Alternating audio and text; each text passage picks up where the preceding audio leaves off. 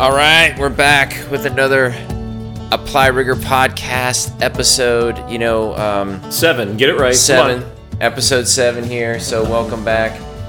We've talked about the Apply Rigor podcast, and we've had 6 episodes prior to this, but we really haven't defined what Apply Rigor is. That's true. And so the people out there must be wondering, okay, I don't get it, or what is it to mean to be rigorous? Yep. So I thought we would do a show today and banter around what we think rigor is, and hopefully get comments and people engaging us on, challenging us on that definition. So, well, I think that's a good idea. So go ahead. Let's start with you, Godfather of baldness. What is rigor?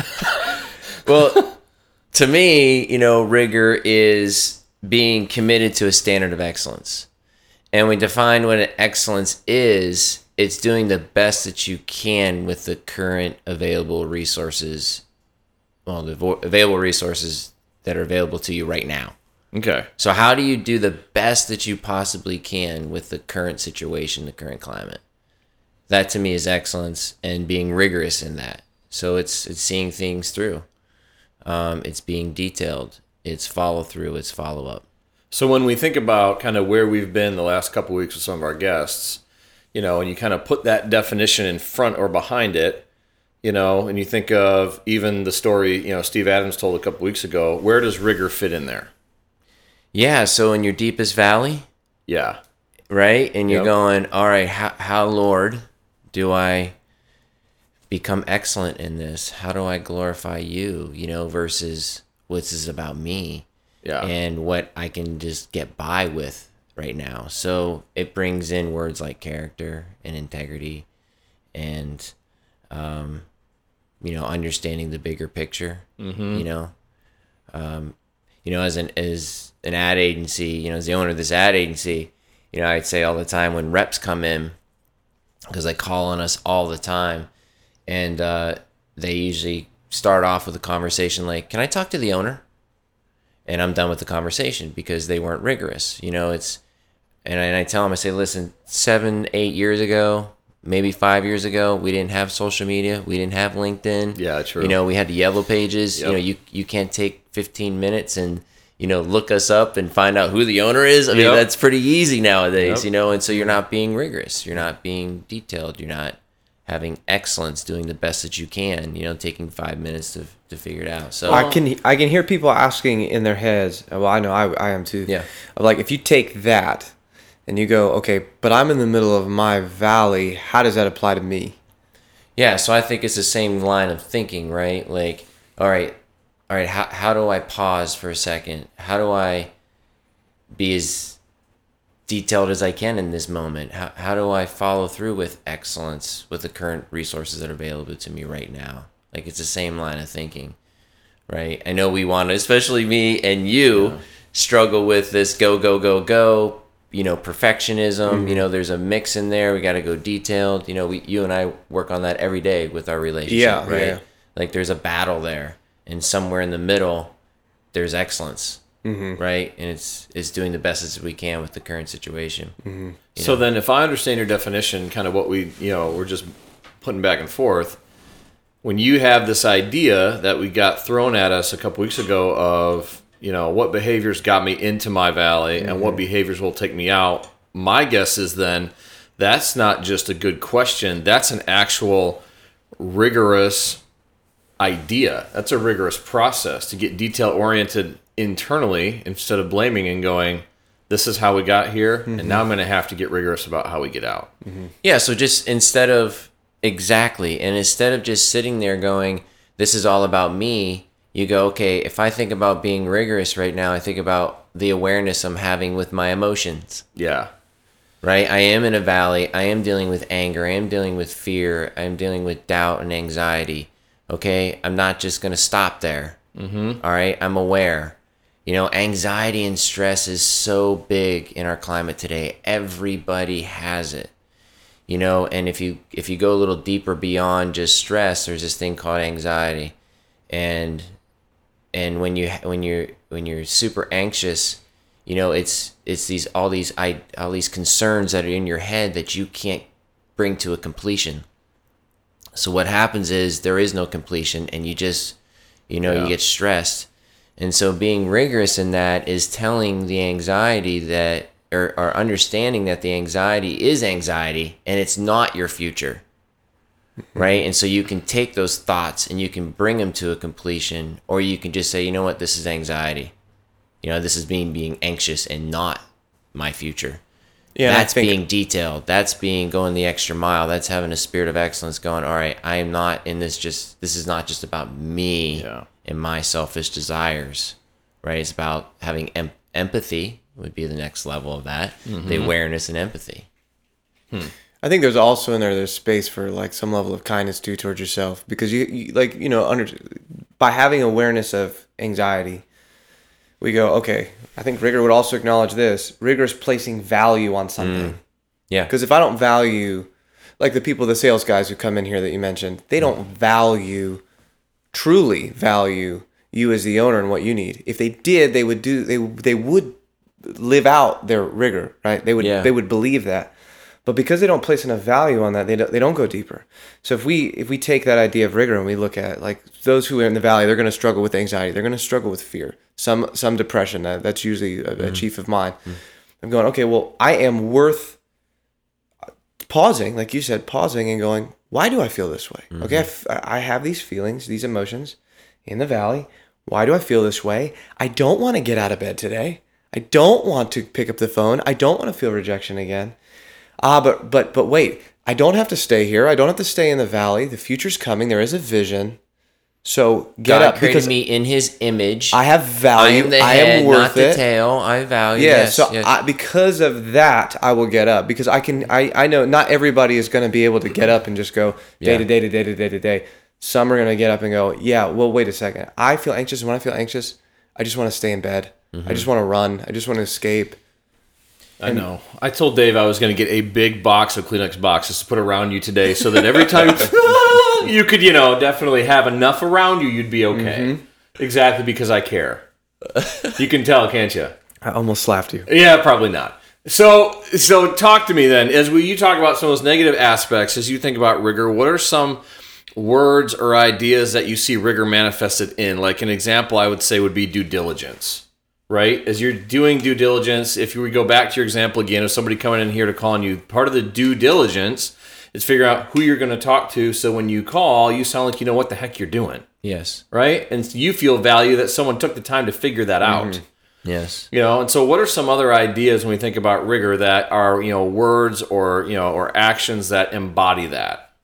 Well, I want to answer that question, but first thing I want to say is, the other night I was watching Bar Rescue. You ever seen that show? Yep. Yeah.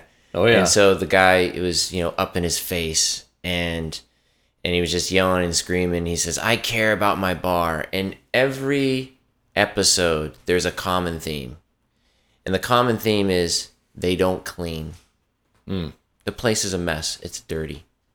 And the guy says, I love this bar. And he says, you love this bar? How could you love this bar? You never clean.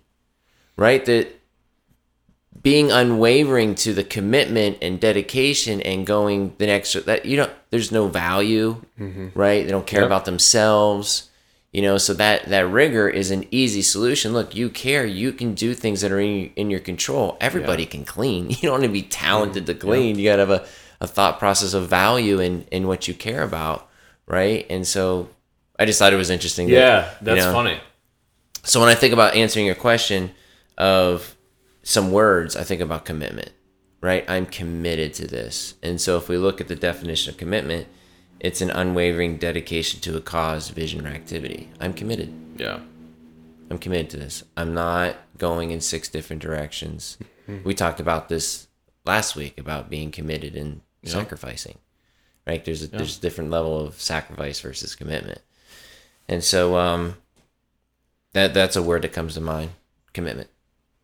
So commitment, due diligence, detail-oriented, things like that are what embody rigor. Now, one word that comes to my mind that I don't think it is, but I think it's a cousin to, and it's been pretty hot the last couple of years. We've seen TED Talks about it. There's books written about it. Is the word grit. Yeah. How do those two fit together? Angela Duckworth. That's right. Grit. She is the foremost researcher right now on that topic. We need to put this out on as a link to her book. I read her book, and she says that it's not passion, it's not talent, it's not commitment. If you look at what was successful across all successful entrepreneurs, and they did this huge study on it, she said it was grit. And so that's that tenacity to never lose, right? I don't have the actual definition. Yeah, I think it's something along the lines of like passionate perseverance over time, for goals and objectives and something to that effect. And so, to me, when I think of grit and then I hear the word rigor, my mind wants to put them in the same bucket, like they're synonyms, but I don't think they're quite the same. How do you kind of draw a distinction between the two? Between grit and rigor. So grit to me is an internal, like you got to have it. Mm-hmm. Can you learn it? She proves in the book that you can learn to be gritty.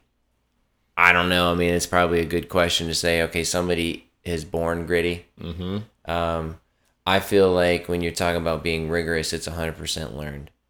Like, you can learn to do that. You can be mentored into being rigorous. That's my definition of it. Yeah. Well, I mean, and it's an interesting thought because, in a lot of her research, and I mean, she wrote an article, I think it was almost 2 years ago now, on Steph Curry being the grittiest player in the NBA. And so many times people associate grit with talent, and she proves the fact that grit has nothing to do with talent. Yeah. Not at all.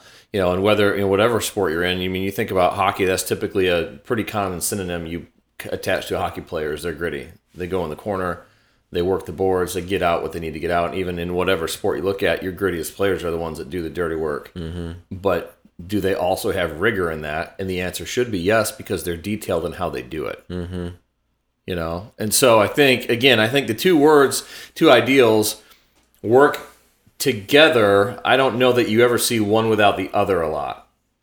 Yeah, I think that grit is more like internal characteristic of yourself. This person's gritty. Yeah. Whereas rigor is more of a philosophy and attitude of like, I'm going to go the extra mile in my process. Mm-hmm. So I don't have to be the fastest. I don't have to be the strongest. I don't have to be the most annoying, because usually people that are gritty are like, they're annoyingly like when I think about sports, like they're just in your face. They're like, like that kind of thing. Whereas rigor is more of a thought, a philosophy, a decision, more so than an activity. See, and in that idea, and I could be wrong in that for sure. I think you're pretty gritty.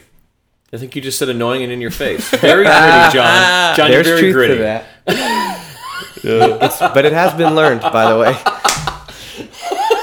It's okay. With many boxes of Kleenex, everyone. Anyway. Wow. So let's land the plane here. When we think about being rigorous, it's a passionate commitment to meeting a standard of excellence. We talk about defining passion. It's a strong feeling of enthusiasm or excitement for something or about doing something. Yeah. We talked about commitment. It's an unwavering dedication to a cause, vision, or activity. And then excellence. It's doing the best that you can with the current resources that are available to you right now. Yeah. And one thing I want to add to that too is I think the courage to let desire exist. Because if you don't have desire, it doesn't matter how gritty you are, you're not going to go anywhere. Like, those athletes want something. Yeah. And they're not willing to let go of that vision, that desire.